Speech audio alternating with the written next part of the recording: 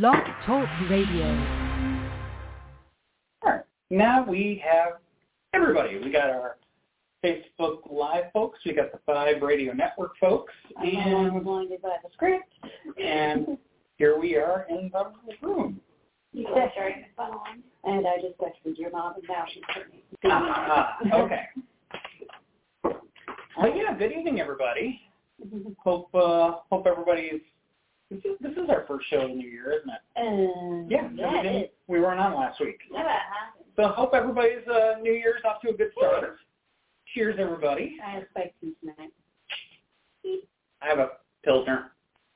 Something on the lighter side. I have boozy hot chocolate and mashed cups. Which with a kitty on her lap. Mm-hmm. But yeah, so let's see. Where have we been? Watching the Bills play. Yeah, yep. So, yeah, thankfully, I heard that he got released from the hospital today. Yep. Back in Buffalo. Back in Buffalo. So yay for that. Yeah. So good news there. And going back to play, or is he? No. He'll be off for the rest of the season. At a minimum. So I'm sure the doctors are going to be very careful. Very careful. But yeah, so kind of. I mean, you know, I'm glad he's doing better, but definitely kind of sucked the oxygen out of the room last week, huh? Woo. Yeah, that was scary to watch. But then the Bills won yesterday, and everybody was happy. Yeah. Except for perhaps New England, but whatever. That's okay. That's okay. New England is perpetually unhappy. There is some truth to that. There is some truth to that. Anyway, so back to ghosty stuff. Yeah, we've just been doing tours, regular tours. We do have John Marshall Court-In tour this coming weekend on the 14th. So, yeah, if you have not checked that out yet, that is a lot of fun. So Friday the 13th coming up, we're doing a Churchill Chiller on Friday, Churchill Chillers tour on Friday, and we got that the Haunts, the Ghosts of John Marshall and the Spirits of Court-End in partnership with the John Marshall House on Saturday, which is going to be a lot of fun. Yep. And then the following weekend, we're going to be, of course, doing tours because we are involved in 2 of them. First one being the Hanover Paracon with VIP dinner, meet and greet on Friday night, and then the actual convention, or the com and investigation Saturday night. Yep. I'll be there during the day. Chris will be there for the investigation at night because at nighttime, myself and Lee will be down at the Poe Museum along with 2 of our other guys. Marsha and Travis will be there, and we'll be doing working with them for the birthday bash, and then also doing the Shabbos chocolate tour that night, 2 of them. Yep. The birthday bash is going to be sick. It's all weekend long. All weekend long, all day long. Yep. And also, we have started doing trivia on the 3rd Thursdays of the month, at Rich Brow, and this month's theme is, of course, going to be Poe. So. And Lee's going to be there as well. She's been very busy with Poe. I'm going to be at the Centennial Celebration as well. Yep, Centennial Celebration will be the Monday. That is going to be the 23rd at the Dominion Energy Center. So very, very busy weekend in 2 weeks. Yep. So. And, well, there's more stuff after that, but we'll get to that later because, well, honestly, we're going to be, because of everything that we got going on, we are going to be on. We're going to do back-to-back Mondays. Yep, we'll be on again next week and then we'll be taking the following Monday, which was the usually scheduled one off. Yep. So, but yeah, we're kind of getting a little ahead of ourselves. All right, so. In the meantime, what's tonight? Promised Haunted Mississippi, and I guess I'm starting to have a Blackberry Fire. Okay, Dawn's going to be a birthday bash. Sorry. Woohoo! All right, so in the deep south state of Mississippi, it has a long and complicated past. Frequently cited for its hardships and horrors, the state has plenty of fuel for haunting tales. But that's not to say it's all grim and foreboding in this Gulf Coast state. So join us for this evening's paranormal stories of Southern charm from the Magnolia State. You might find some inspiration here for your next paranormal road trip. I got to tell you what, Mississippi was not on my places to visit. After going through and reading some of these stories, I mean, there's some good stuff in there. There's charms, man. No. I don't mean that as anything bad against Mississippi. It's just there's a lot of places I want to go, and Mississippi just So maybe... Didn't Ray go there before? Maybe I get you on that Mississippi cruise? Yeah, we could do that.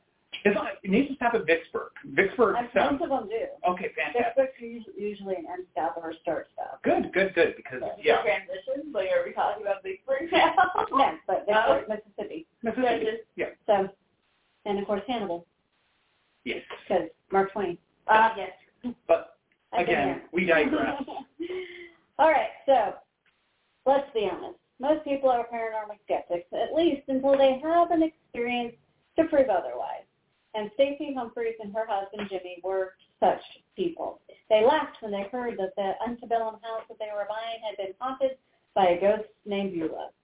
First, a little background though.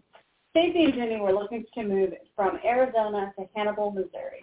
And while shopping online for historic home in that area, the ads that kept popping up was for an 1800s home in Holly Springs, Mississippi.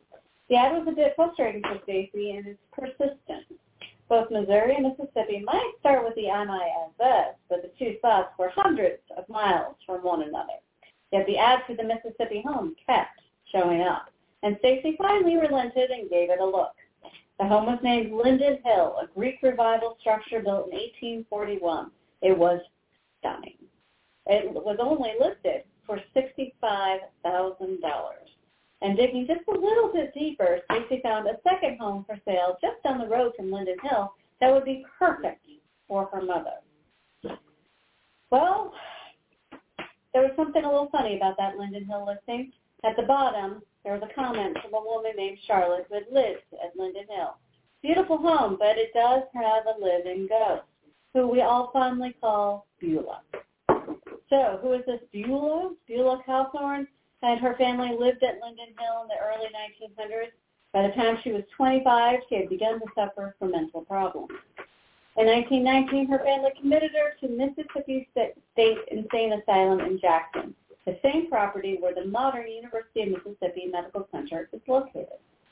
She was diagnosed as suffering from circular manic depression, now known as bipolar disorder, where people swing from the highs of euphoria to the lows of depression, and sometimes leading into suicidal thoughts.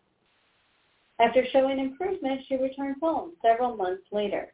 However, within a matter of months, Beulah's parents woke up one night to Beulah standing at the foot of their bed holding a hatchet. They immediately shipped her back off to the mental institution, and she arrived back at the asylum on August 29, 1920, and never saw freedom again. Beulah was eventually transferred to the East Mississippi State Hospital, where she died in 1968, 2 years before the Food and Drug Administration approved the drug lithium to treat bipolar disorder. Her brother had her body returned to Holly Springs, where she was buried with other family members in the cemetery known as the Little Arlington of the South. After seeing an online comment about this ghost, Stacey reached out to Charlotte for more information. Charlotte was well beyond her Linden days and was now living in Horton, Alabama.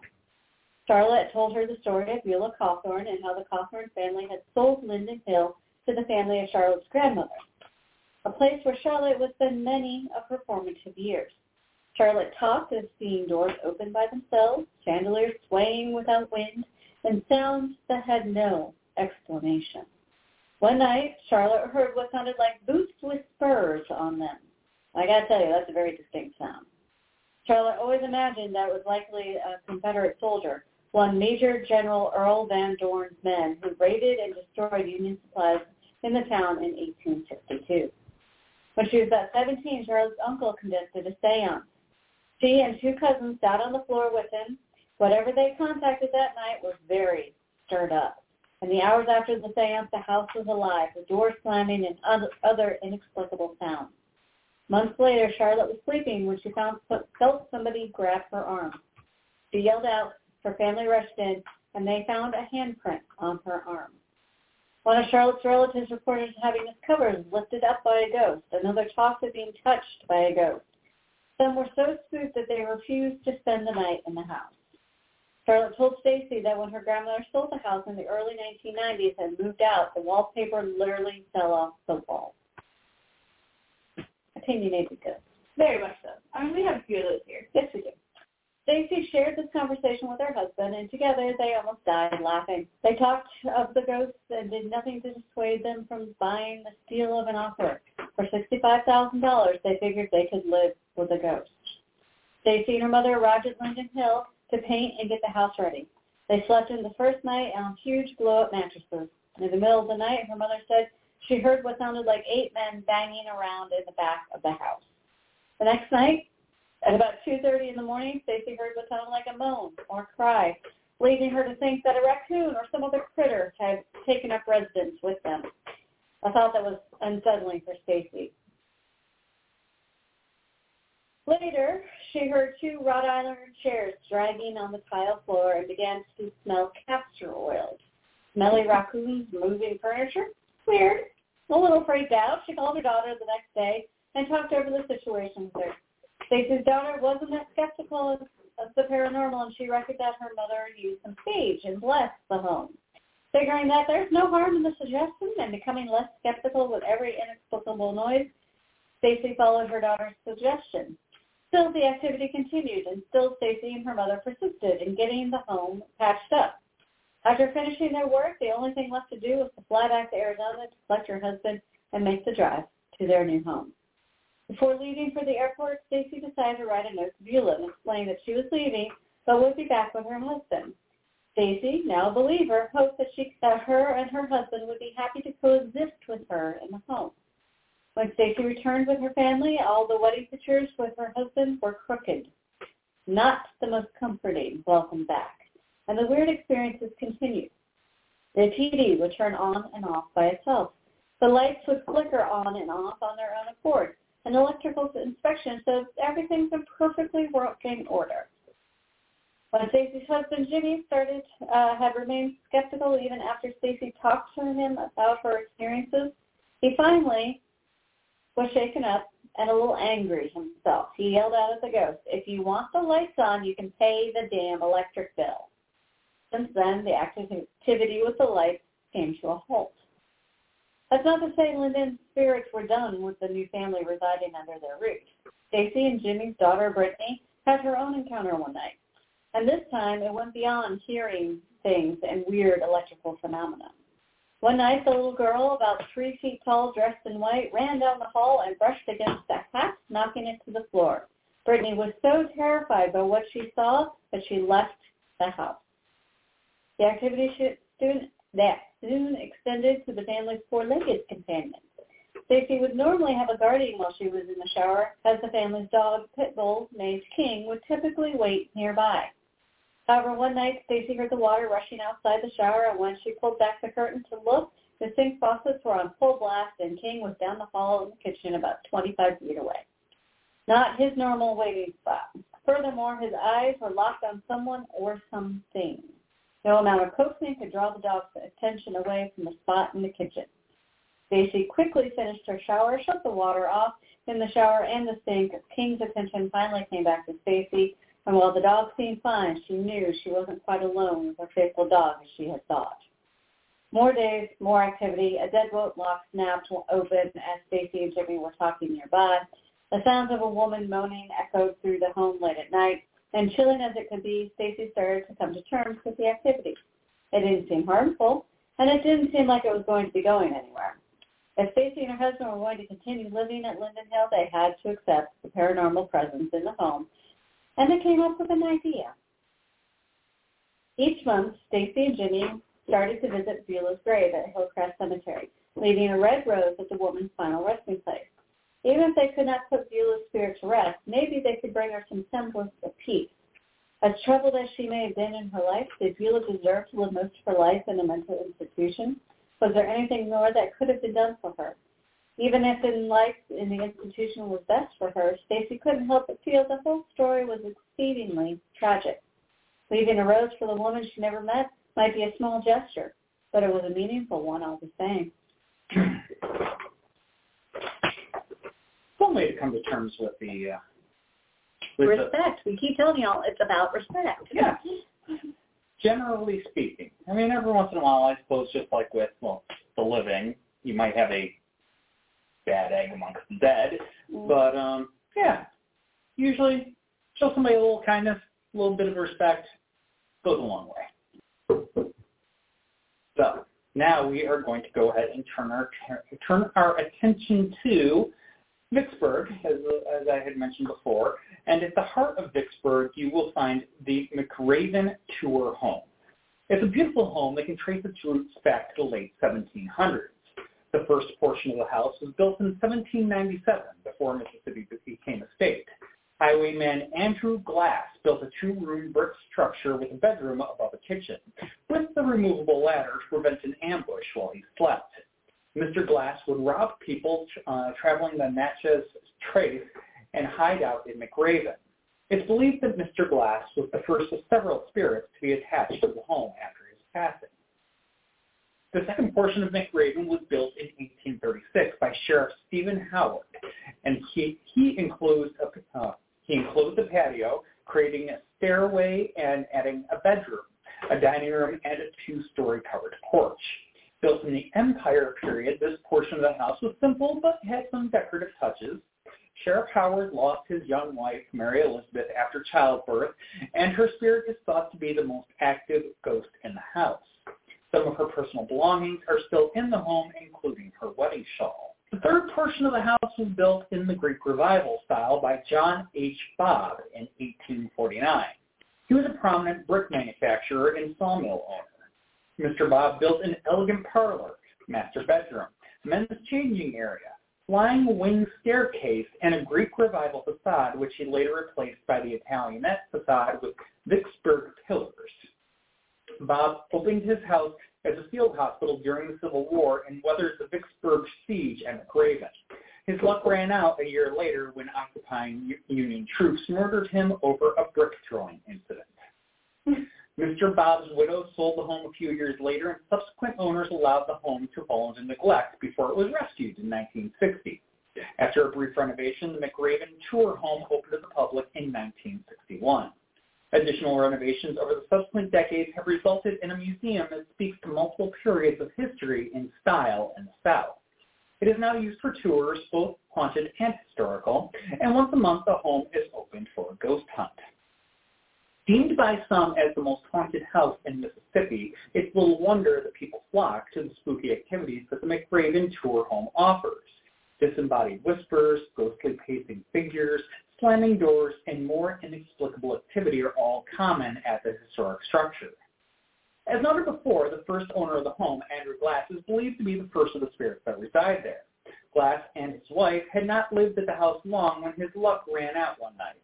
He was out engaging in his usual business of looking for goods to steal around a French encampment, but he was spotted and promptly peppered with gunfire from French soldiers. While he managed to escape the scene, he was badly wounded. And with French soldiers hot on his heels, Glass fled to his home where he begged his wife to kill him so that he would not be caught alive by the angry soldiers.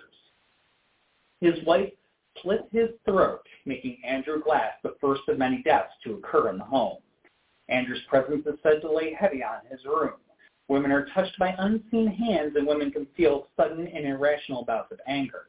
He may also be responsible for borrowing items, as objects can go missing only to reappear in a place where it could not have possibly been. Hauntings continued with the Howards. As I said, Mary Elizabeth, she died in childbirth at the age of only 15, and this was in August of 1836. And this happened also in the home's middle bedroom. Despite her youth, she was the uncontested lady of the house, and she still embraces that role almost 200 years later. She has been seen by visitors almost in a way of greeting them to the home. She is also considered by most to be responsible for much of the physical activity in the home, with dresser drawers flying open and closed, and the lights in the room where she died flickering without explanation. An unusual physical phenomenon will sometimes occur with her wedding shawl, as well as it will sometimes emit warmth all on its own. That'll be fun with candles. Yeah. During the Civil War era, when the Bobbs lived in the home, it would serve as that Confederate field hospital, and the home was frequently shaken by the bellowing cannons at nearby battles. And the grievously wounded soldiers cast a heavy weight over the home as well. The most prominent spirit from the Civil War era, though, is that of John Bobb himself. Ever since Bob was shot by Union soldiers during the occupation of Vicksburg in 1864, his spirit has been seen walking the balcony at McRaven. Other spirits are believed to wander the home and the grounds as well, and for the full experience, sorry about that, you can visit this piece of haunted history yourself. History tours are available daily, and haunted tours are offered on Friday, Saturday, and Sunday evenings. It is certainly on our paranormal road trip checklist.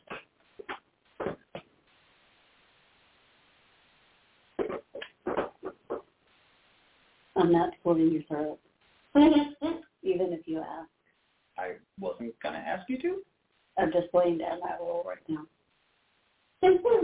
Noted. Boundaries are important, kids. Okay. On that note. Right, you didn't put that out there, but All right, we're going to continue on to the National Park, Military Park in Vicksburg. Of course, we can't leave Vicksburg without mentioning this park. It's one of the most renowned military parks in the entire country, and its history is only rivaled by its many hauntings. In the summer of 1863, one of the bloodiest battles of the Civil War took place on the lush greenery of the rolling hills that now make up Vicksburg National Military Park. The hundreds of monuments and thousands of grave markers that fill the park serve as a constant reminder of the horror that the land had once seen. Apparently, those aren't the only reminders. There have been several reports of inexplicable occurrences at the park. One such occurrence involves the Pennsylvania Monument. The monument contains 5 bronze medallions, which feature the faces of the Pennsylvania commanders. According to several reports, the faces appear at times to be crying tears of blood. Strange things have also taken place at the park's Texas Monument. Aside from orbs being photographed in the area, there have been times that smoke appeared to be coming from the cannon of the bronze statue. The battlefield is also teeming with supernatural activity, apparitions of soldiers, phantom sounds of battles, including cannons, gunfire, and shouted orders, and phantom smells of gunpowder and smoke have been reported. Sounds a bit like Gettysburg. A little bit, yeah. A lot. Cold Harbor. Yeah, Cold Harbor as well. Yeah. So now we're going to jump over to the city of Natchez, which has one of the most popular restaurants called the King's Tavern. After being constructed in the late 1700s, the building served as a tavern, an inn, and the city's first post office. Today, both locals and tourists flock there for food, cocktails, and the haunted history, of course. King's Tavern is the oldest building in the oldest city on the Mississippi River. It was built in the 1760s with the wood from the old flatboats that were used to bring goods down the river to the city and New Orleans before the steamboat days. Since the flatboat merchants couldn't float back home against the river's strong current, the last items they sold were their flatboats. They would then travel home, or at least as far as Nashville, by land over the old Natchez Trace, a wilderness road that originated from a series of trails used by the southeastern Native American tribes. Undoubtedly, the merchants and the boatmen stopped for a drink or two at King's Tavern before leaving. Later, notorious trace bandits, such as the previously discussed Andrew Glass, would return to King's Tavern and spend the money they had robbed from the travelers. But there were others, like the Harp brothers. Unlike most outlaws, the Harps were motivated by bloodlust rather than financial gain. Entire families fell victim to their bloody rampages through Mississippi, Tennessee, and Kentucky. The elder brother, Micah Harp, was so cold-blooded that he killed his own daughter for crying too loud. He sounds like He's not a winner. Delightful individual. In 1799, the Big Harp was hunted down and killed by a posse near Henderson, Kentucky. His head was mounted and displayed on a pole at Crossroads, which is still called Harp's Head Road to this day. His brother, Wiley Harp, escaped and joined up with the Sam Mason gang. Sam Mason was another notorious trace outlaw. He was known for leaving messages after his crime, often in the blood of his murdered victims, proudly stating, "Done by Mason of the Woods." In 1803, the Mississippi Territorial Governor William C.C. Claiborne put out a $2,000 reward for Masons. Wiley Harp and James May, another member of the Mason gang, decided to collect it. So they killed Mason, cut off his head, presented it in Greenville. The head was positively identified as Mason's, but the man in the crowd recognized Wiley. Both Wiley and May were arrested on the spot. They were tried, convicted, and sentenced to death by hanging. Their heads were mounted and displayed on poles at opposite ends of the trace to deter other outlaws. Records show that Sam Mason and Wiley Harp hit Yazoo and Walnut Hill, which is now Vicksburg, during their crime spree. It's very possible they ventured into Natchez to spend their ill-gotten gains at King's Tavern. Some believe their ghosts are still at the tavern today. A menacing-looking red-headed spirit wearing a top hat has been spotted time to time, reminding many of the notorious outlaws terrorizing the area centuries ago.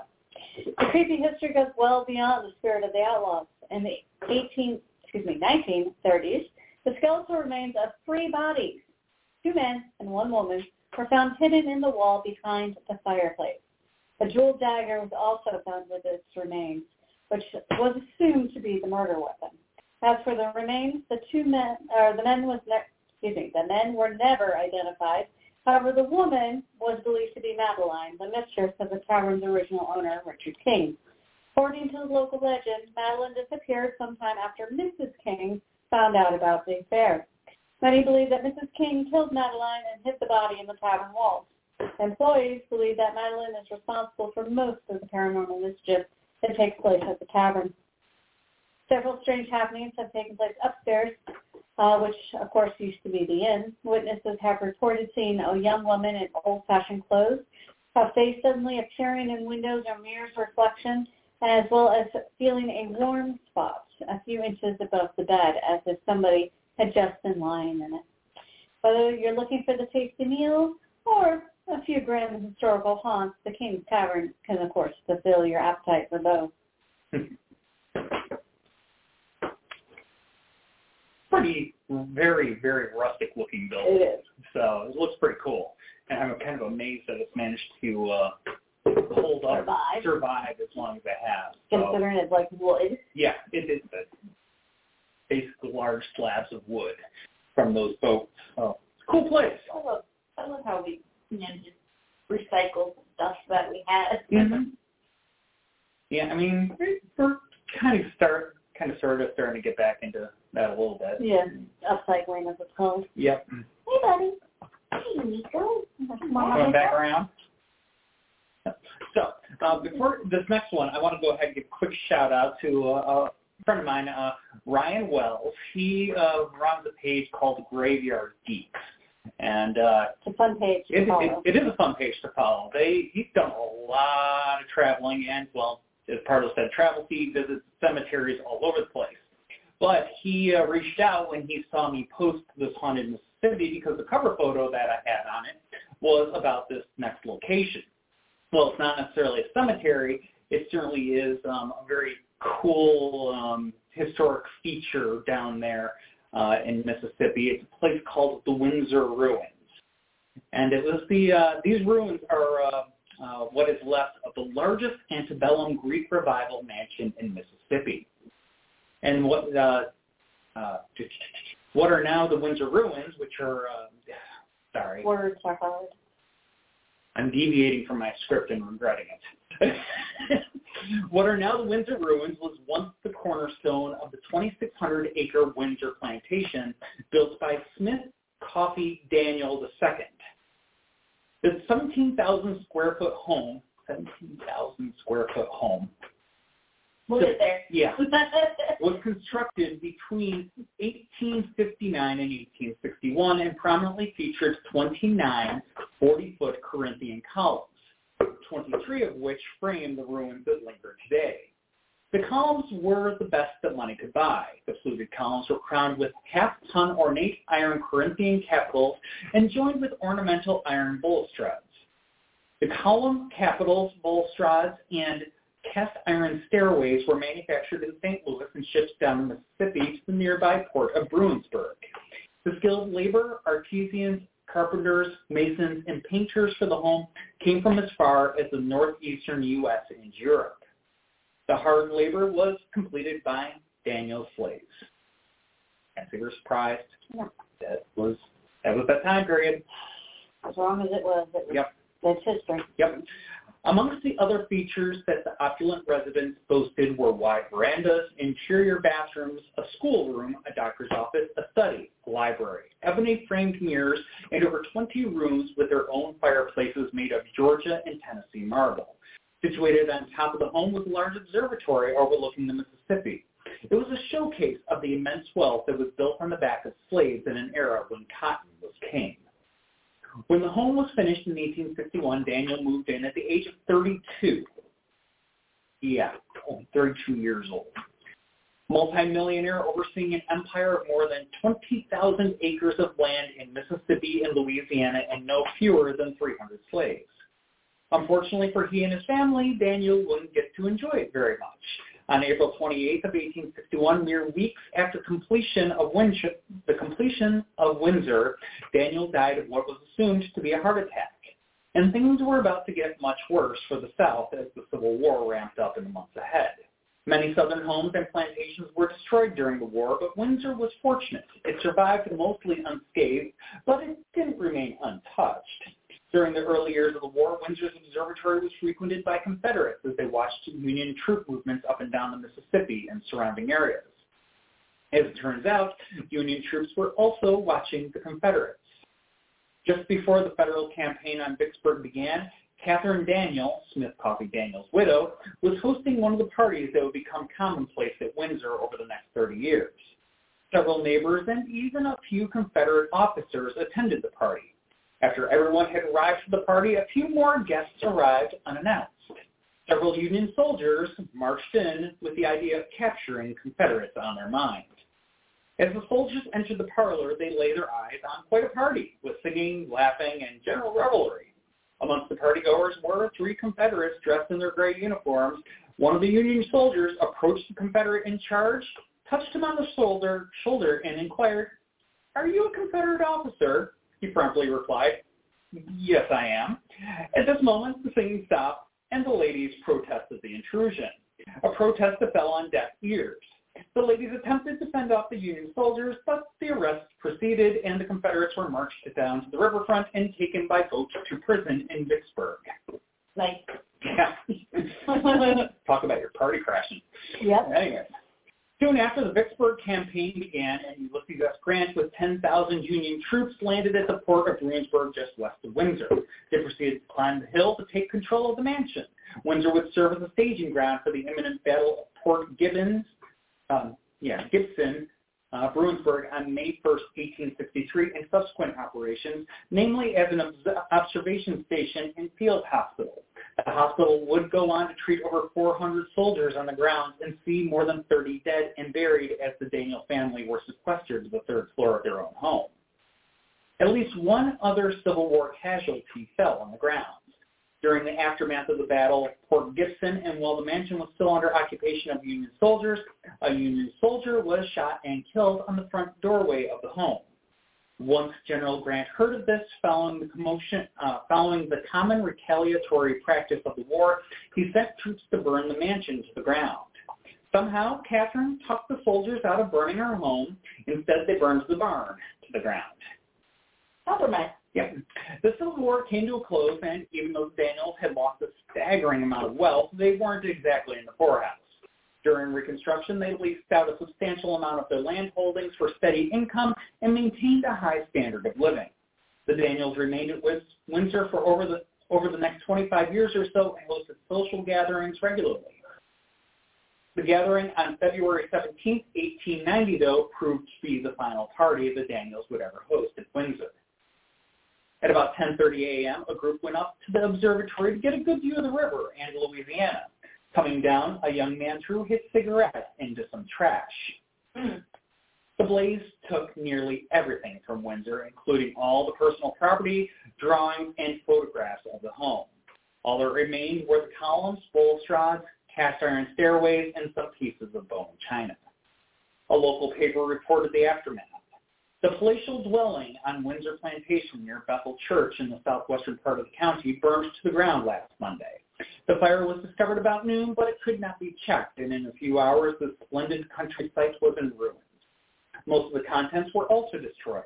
These included not only a great deal of elegant furniture, but many costly heirlooms and much other household property of value, such as jewelry, silver plate, a large library, etc. With her home of 3 decades destroyed, Catherine Daniel and her family moved to a nearby plantation fittingly called Retreat, where she lived 13 years before dying at the age of 73. The Windsor property remained with the family until 1974, when Smith Coffee Daniel's descendant donated the ruins to the state of Mississippi for historic preservation. For more than 100 years, the appearance of the mansion was a bit of a mystery. There were no surviving photos or sketches of the place, or so people thought. In the early 1990s, everything changed. The personal diaries and papers of a former Union captain, Henry Otis Dwight of the 20th Ohio, were discovered and examined at Ohio State University. Amongst the documents to the delight of researchers was a sketch of Windsor Plantation. On May 1st, 1863, following the Battle of Port Gibson, Captain Dwight had sat down to sketch the mansion. It remains the only known first-hand account or representation of the mansion in existence. Despite having little remaining documentation about the once magnificent mansion, what is known is that the war, the murder, and the fire that ravaged the property left plenty of energy and lore behind to fuel haunting tales for generations since. According to local lore, the property is haunted by the ghost of a Union soldier who was killed at the doorway. So he still lingers there to this day. And Smith Coffee Daniel II is also said to haunt the grounds of his one-time home as well. According to one report, a visitor saw a man in period clothing, assumed it was a reenactor, and approached to ask some questions about Windsor. However, as he got close, the reenactor turned towards the man, smiled, and faded away. According to visitor reports, his faded image has been seen walking up the old iron staircase that no longer exists. Others have reported hearing laughter and music coming from this once magnificent mansion, as if there is still an elegant soiree going on. Aside from the Corinthian columns that remain, the only other evidence of the Daniel family's presence is that of the family cemetery that sits just a short distance from the ruins. The cemetery contains 45 known markers, including that of Smith Coffee Daniel II. Like the ruins, the cemetery is said to be haunted, with the spectral stories surrounding the historic graveyard mainly tell of mysterious lights that seem to float around the graves at nightfall. Groups of paranormal investigators have been to the ground and returned with the same types of experiences. One group of investigators caught an extremely creepy EVP one night. A ghost that seems to have a guilty conscience spoke the phrase, "It's all my fault," quite clearly into one of the team's recording devices. Other visitors have also said that they have been poked by unseen hands and heard disembodied voices. So was that all my fault, the brick or the cigarette? I don't know. Good question. There's certainly plenty of fault to go around there over the generations. Okay. This would be big one. Yeah. All right, this is going to be interesting because I have a kitty falling asleep right here. All right, so now we're going to go over to Ellisville, a small town in central Mississippi, and here we find the Dustin home. Home. It was built in 1845 as the oldest home in Jones County. When the Civil War broke out, Jones County was made up mostly of poor farmers who owned a few slaves. Many of these men, including Newton Knight, felt that the war wasn't their fight. Following the fall of Vicksburg, Knight and several others deserted their posts and returned home to Jones County. Considered traitors, they formed a renegade army that hid out in nearby swamps. Eventually, Major McLemore was sent out to round them up. Major McLemore had set up headquarters in the Deason home, and it was his son, but unfortunately short-lived. On one rainy night in October of 1863, McLemore was shot as he stood by the fireplace in the bedroom. Newton Knight, the leader of the Confederate deserters, was the one who pulled the trigger. After being shot, McLemore, God, that's an awful name. McLemore bled to death on the floor of the bedroom, leaving behind a blood stain that soaked through the floorboards to the slab below. In recent years, the blood stain was scrubbed, but returned time and time again, especially when it rained. Since then, the home has been a hotspot for paranormal activity and strange happenings. According to the paranormal investigators, at least 5 spirits haunt this home, many of whom have a penchant for violence. There have been a couple of instances where investigators were physically attacked. Phantom voices, moving objects, and spirits in period clothing have all been experienced inside this home, even during tours and special events. During a reenactment at the home, a volunteer was wearing a dress that belonged to Mrs. Deason. As she walked around the home, she heard a disembodied voice say, "Get out of my dress." I'd be getting out of that dress real fast. Oh, for sure. No questions asked there. Another frightening incident took place when a group of students from Jones County Junior College visited the home. While recording, the students captured a voice of a hysterical woman saying, "Buddy, there's someone in the attic." The anniversary of the Major's death is also going to bring some unusual happenings. It said that each year on October 5th, the door to the home suddenly bursts open only to reveal an empty porch. Despite the frightful experiences, the home remains a beautiful place to visit if you dare. Just don't try on the dresses. Now you got the boy. I just want to be there on the day the door opens. Watch your key. And your phone is down there. Down there. Okay, cool. Dude, there's not much left and you don't get whiskey. Yeah. So now we're going to go ahead. We're going to pop into the small town of Waynesboro. No, yes, Waynesboro, Mississippi. We haven't suddenly jumped. There's several Waynesboros out there. Lots of Waynesboros out there. So this is Waynesboro, Mississippi, and this is where local lore has been passed down from generation to generation. One of the most popular stories is centered around a haunted road with a dark past that has come to be known as Devil Worshipper Road. It's really called Waynesboro Shibuda Road, but, well, this show is meant to be focused on the creepy stuff, so Devil Worshipper Road it is. There are numerous stories of supernatural happenings associated with this long stretch of road, and while some believe the haunting of this road is the direct result of sacrifices made by a satanic cult, others think it has to do with a local devil-worshipping farmer who sold his soul to the devil and was in turn transformed into a demonic creature known as Goat Man. Nice. Like a B movie. Yeah. Oh, I'm so down. Yeah. The demonic creature is said to be about 7 feet tall with glowing eyes and a pitchfork in hand. Those that have been brave enough to drive down Devil Worshipper Road say that their cars suddenly shut down, leaving them stranded. A feeling of being watched, the appearance of shadowy figures, and even being taunted by spirits that shook their cars, leaving handprints behind. Others say that they have seen the Goat Man himself, claiming the frightening creature stood in front of their stalled vehicle while intently staring at them. This figure with the glowing eyes is said, has not yet laid hooves on anyone, but his appearance has been laid deep into the minds of any who have actually crossed his path. That sounds like a bit of Austin by Washington Irving. Yeah. Yeah. 7 foot tall goat man with glowing eyes and a pitchfork. Oh, for sure. Especially as a farmer. He's in my farm. I'd have a drink with him.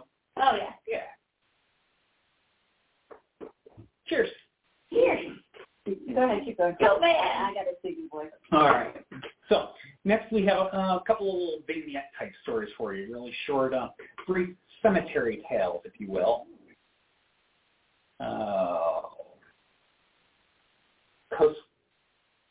Cusco. I don't know. There's a place that has what they call city cemetery. Sorry. What happened at that place? Yeah. Yeah. Kosciusko has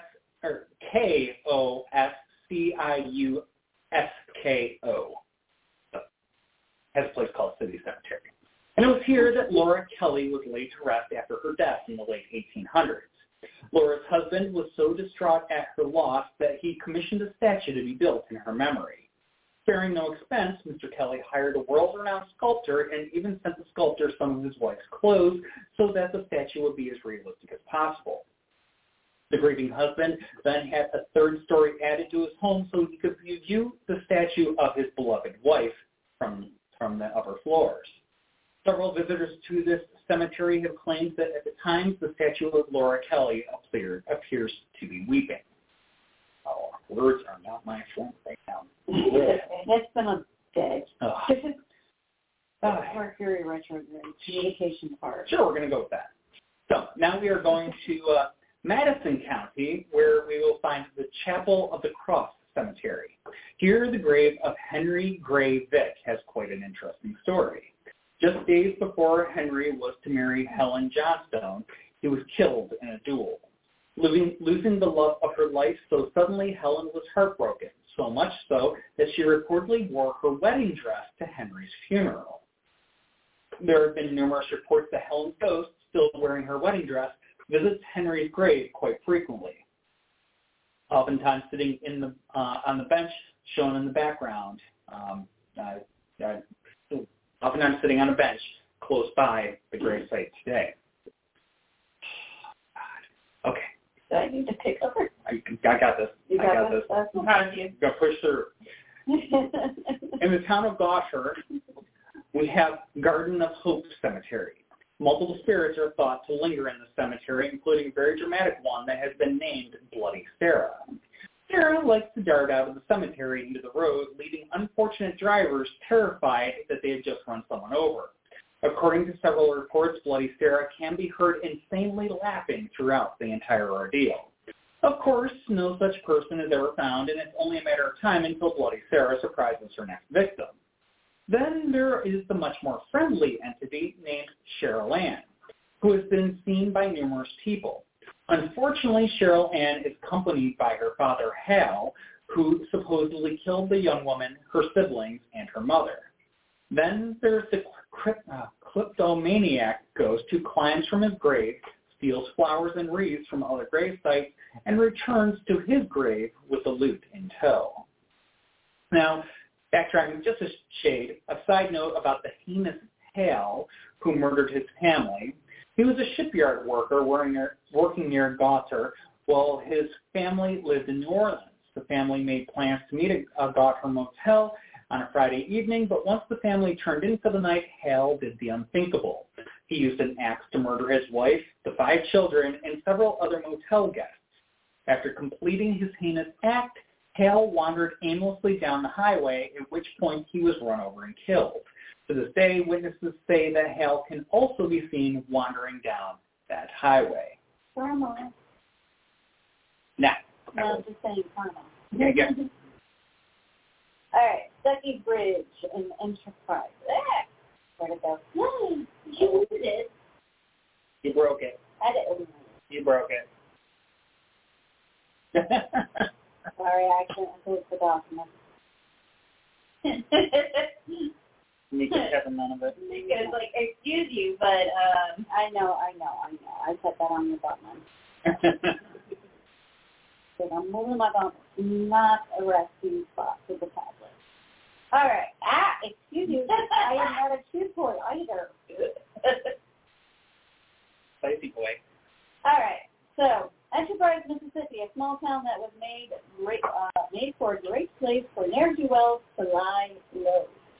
Some malcontents just can't shake their old habits. One such person was a man named Stucky who rolled with the infamous Dalton gang. Legend has it that Stucky opened an in their chunky you. I am not calling you Chunky. I'm calling the river Chunky. You offended him. Anyway, he was hoping to appeal to those traveling the river. At night, Stucky would stand outside with his lantern, guiding travelers to his inn. Unfortunately for the unsuspecting guests, the innkeeper had a more sinister plan in store for them. Once everyone turned in for the night, Stucky would murder his guests, steal their possessions, and throw their bodies into the river. naturally. Does it chunky? But You went there. eventually, Stucky's evil doings were discovered, and he was hung from the railings of the bridge. But it wasn't the end of Stucky. Several witnesses have reported seeing his ghost carrying the lantern along the river. Others have reported seeing his ghost hanging from the bridge. Even more frightening, some of the locals have experienced close-up encounters with the ghost of Stucky. According to one resident, the angry apparition pushed him off the bridge. There's a Southdown Crossing Bridge. Deer Island, near Billingsley. Now, of course, this is along the coast. being Deer Island. It's a sprawling 400-acre island that's home to 10 different types of endangered species and the site of two of the state's most mysterious entities. Both ghosts were documented for the first time in 1922, article by A.G. Roxton. The article stated that two fishermen who were planning to stay on the island overnight heard something moving in nearby bushes. Assuming it was a hawk, the men tried to ignore it, but as the sound grew louder, they decided to investigate. As they approached the bushes, they came face to face with a headless skeleton, which then proceeded to chase them off the island. A similar incident was reported by several others, leading to the entity being deemed the ghost of Deer Island. Another thing that could have been written by Washington. The article also mentioned a supernatural blue light known as fire water ghosts. The mysterious light has been spotted moving across the bay between Biloxi and Ocean Springs long before the invention of electricity. According to the legend, the light is believed to be some type of ghostly guard patrolling the area with a lantern in his hand. Are you looking it up? Yeah, I'm just looking at maps. Okay. Sorry. The Longfellow House down at Pasabola. Pirates and buried treasure and a renegade priest, a baby falling from a third-story window, and blood stains on the floor. Yeah, these are all legends that surround Pasabola's most treasured antebellum home, the Longfellow House. Constructed in the 1850s for the Graham family, it has been long been the subject of local lore. Yes, word. The three-story structure originally stood on an extensive piece of property boasting 400 feet of waterfront land on Pasabola's Bay. Craftsmen constructed the home of native pine and cypress and topped it with a slate roof punctured by 3 dormers and 2 chimneys, one at each end. Over the years, the magnificent estate had been home to many different people, generating fascinating stories about the property. The first owners, the Grahams, were slave traders with a reputation for extreme cruelty to their slaves that supposedly resulted in the bloodstains on the third-story floors. The Grahams occupied the home for a time. The home subsequently sat empty for several years, prompting locals to believe that it was haunted. Between 1873 and 1902, the home then was known as Bellevue. It changed hands at least 9 times. Some owners resided on the estate, though others did not, and at one time it served as a girls' school. The Longfellow House's history became quite muddled, perhaps opening the door to many of the legends surrounding it. In 1902, W.A. Pollock purchased the house. His family lived there until 1938, a longer tenure than any other family. Many members of the Pollock family then sold the house to Mayor Frank Canty, who resold it just 3 years later to the Ingalls Shipping Corporation. Ingalls owned the estate for several decades and transformed it from private residence to an exclusive club and resort. It featured all the amenities of a luxurious beachfront resort: cottages, hotel rooms, dining rooms, a lounge, a swimming pool, and, of course, a golf course. After some success, the patronage of the resort declined, and the Longfellow House fell into disrepair. A real estate developer eventually purchased the estate, divided the land to sell as individual lots, and sold the house to Diane and Richard Scuggs, who then spent countless hours researching the history of the home and restoring it to its former grandeur, and then donated it to the University of Mississippi Foundation. The home was damaged by Hurricane Katrina in 2005 and was purchased the following year by Doctors Tracy and Randy Ross, who lost their own historic home in that storm. The Ross undertook the repairs, and once the house again survived as a private residence. Numerous legends regarding the house have arisen. Perhaps the best known is the one that gave the home its current name. Poet Henry Wadsworth Longfellow supposedly was visiting the estate when he was inspired by Pascagoula Bay and penned the building of a ship. Despite the authority which locals often tell this story, it's simply a legend. The poem describes the process of a ship's construction, and it does mention Pascagoula. Locals likely draw a connection to this reference and the town's shipbuilding tradition and concluded the poet must have witnessed shipbuilding in the bay. However, closer reading of the poem reveals that Pascagoula was one of the country's largest exporters of timber at the time. It was simply a source for the lumber used to build the ship.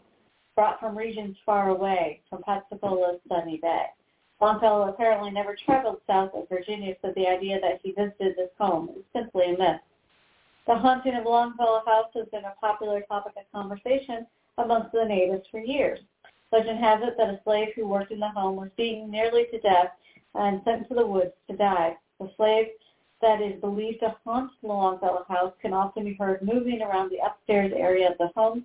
It appears the spirit is still angry and has reportedly gotten violent on several occasions, pushing down one person and slapping another. While not open to the public, it remains a beautiful home to set your eyes on should you ever have the chance.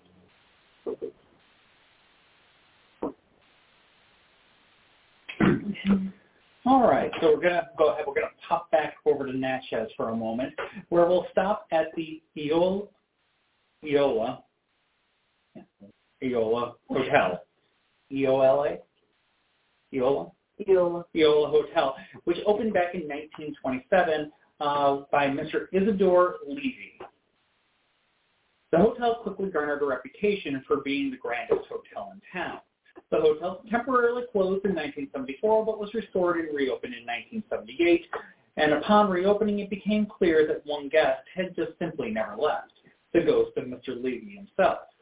The former owner has been spotted on several occasions by employees at the hotel. In one instance, an elderly gentleman approached the bar and ordered a drink. After mixing the drink, the bartender turned around to give it to the man, however, was gone. Later that evening, the bartender saw a picture of Mr. Levy in the hotel's lobby and claimed that that was the customer who ordered the drink. Mr. Levy's daughter, Eola, has also been seen in the hotel, especially the dining area. All right. And then we're going to go ahead and pop back over to the very haunted city of Vicksburg, and this time we will visit the Cedar Grove Mansion. Constructed in the 1840s, it was built by jeweler, banker, and landowner John Alexander Klein for his bride, Elizabeth. During construction, John and Elizabeth traveled to Europe for 2 years to furnish their home. Finishing in 1852, John and Elizabeth moved in and proceeded to have 10 children over the following years. They added on to the house a couple of times, and all seemed to be well, at least until the siege of Vicksburg in 1853. The home suffered some cannon fire damage, which survives with a few scars that you can still see today. Excuse that, that's Nico. That was Nico dragging his toy. Anyway, home suffered some cannon fire damage, but survived with a few scars that you can still see to this day. Cedar Grove survives possibly because Elizabeth Klein was a cousin to William T. Sherman, who used the grounds as a field camp and later a military hospital. Although John Klein first financial setback from the war, he built 4 more mansions in the neighborhood for his children. 3 of these mansions still survive. The area makes up the historic Garden District with shared gardens from the mansions down to the Mississippi River. John Klein passes away in 1884 and Elizabeth in 1909. The Kleins keep the family house in the family until 1919. The home changes hands a couple of times, and then in 1960, the Vicksburg Theater Guild saves the mansion from demolition. They offer tours of the home and use the ballroom for performances. In 1981, the house is sold again and becomes a resort hotel and remained open as a small hotel until 2020. The mansion reopened to the public late last year as the Inn at Cedar Grove. Well, we must wait to see if the freshly renovated hotel retains any spirits of days gone by. During its days as a theater and as its first iteration as a hotel, witnesses encountered some of the previous residents who apparently never left. Visitors have reported seeing apparitions of Mr. and Mrs. Klein in the home and hearing the couple's children roam about the halls and smelling the smoky tobacco from Mr. Klein's pipe. On a more frightful note, the echoes of a suicide seem to reverberate through the building on some nights. A daughter in one of the families that lived in Cedar Grove after the Kleins shot herself in the mansion's grand ballroom. Occasionally, the sounds of a gunshot, screaming, and music can be heard in the dead of night, much to the concern of the workers who have been subjected to these sounds time and again. Finally, there seems to be the spirit of someone who cannot make a subtle entrance. One morning, a chef arrived to work and was promptly confronted with an accusation that he had left the front door wide open when he departed on the previous night. The chef was offended by this accusation, and he suggested to view the security footage from the night before. Sure enough, the motion-activated cameras detected motion in the middle of the night. Around 1 a.m., the front door blasted open, then closed, opened again, closed about halfway, opened again, and finally closed most of the way. A maintenance guy said that some wind must have blown it open and caused all of that, but there was a big problem with that theory. The mansion was decorated for the holidays, and flowing garlands were draped throughout the room. Despite the violent motions of the door, the garlands never stirred. There was not a breath of air coming in through that swinging door. Sounds like a hotel we need to go stay at. Absolutely. The Inn at Cedar Grove Mansion. And that, ladies and gentlemen, was our last story for this evening. Sorry for the catfishing. I currently have 3 cats playing. So, but yeah, thank you all for tuning in. Hope that you enjoyed this evening's show.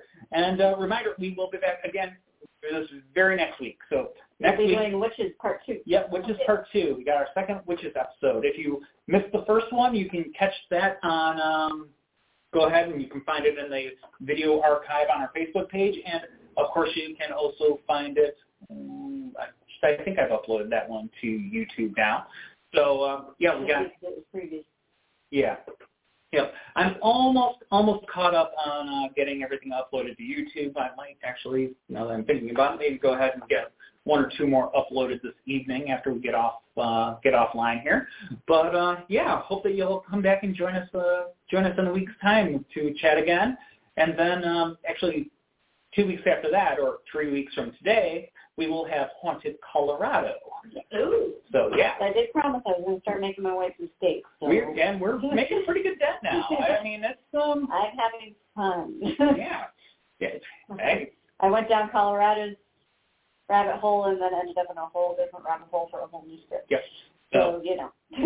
Our February schedule is still pending, but we probably will have that. Well, I'm sure we'll have it cleared up by the time we do Haunted Colorado, but we might have a clearer picture even next week. So we shall see. Yeah, I think I've got it written down somewhere. I've got at least 2 of them figured out. But in the meantime, if you can, if you're from the area, come on out, join us on Friday the 13th. Yep. Come on out on Saturday and join us at the John Marshall House. And Birthday bash. Yeah. Birthday and then bash. it'll be after our next show, but still, go ahead, get it on your calendar. Post Birthday Bash at the Poem Museum on Saturday and Sunday, the 22nd, 21st and 22nd. And then on the 23rd is the Poem Museum Centennial Celebration at the Dominion Energy Center. You can get information on all that Poem Museum stuff at poemuseum.org. So go ahead and check them out, and hope that we can see you there. And also, that same day on the 21st, if you want to mix things up and do Poem Museum stuff and do some other spooky stuff, you can come and catch us up at Hanover Tavern for the 2nd annual Hanover Tavern Paracon. Yep. So we got a lot going on. Yes, we do. So with that, we will go ahead. We will wrap it up for this evening. I think that covers it. Yep. All right.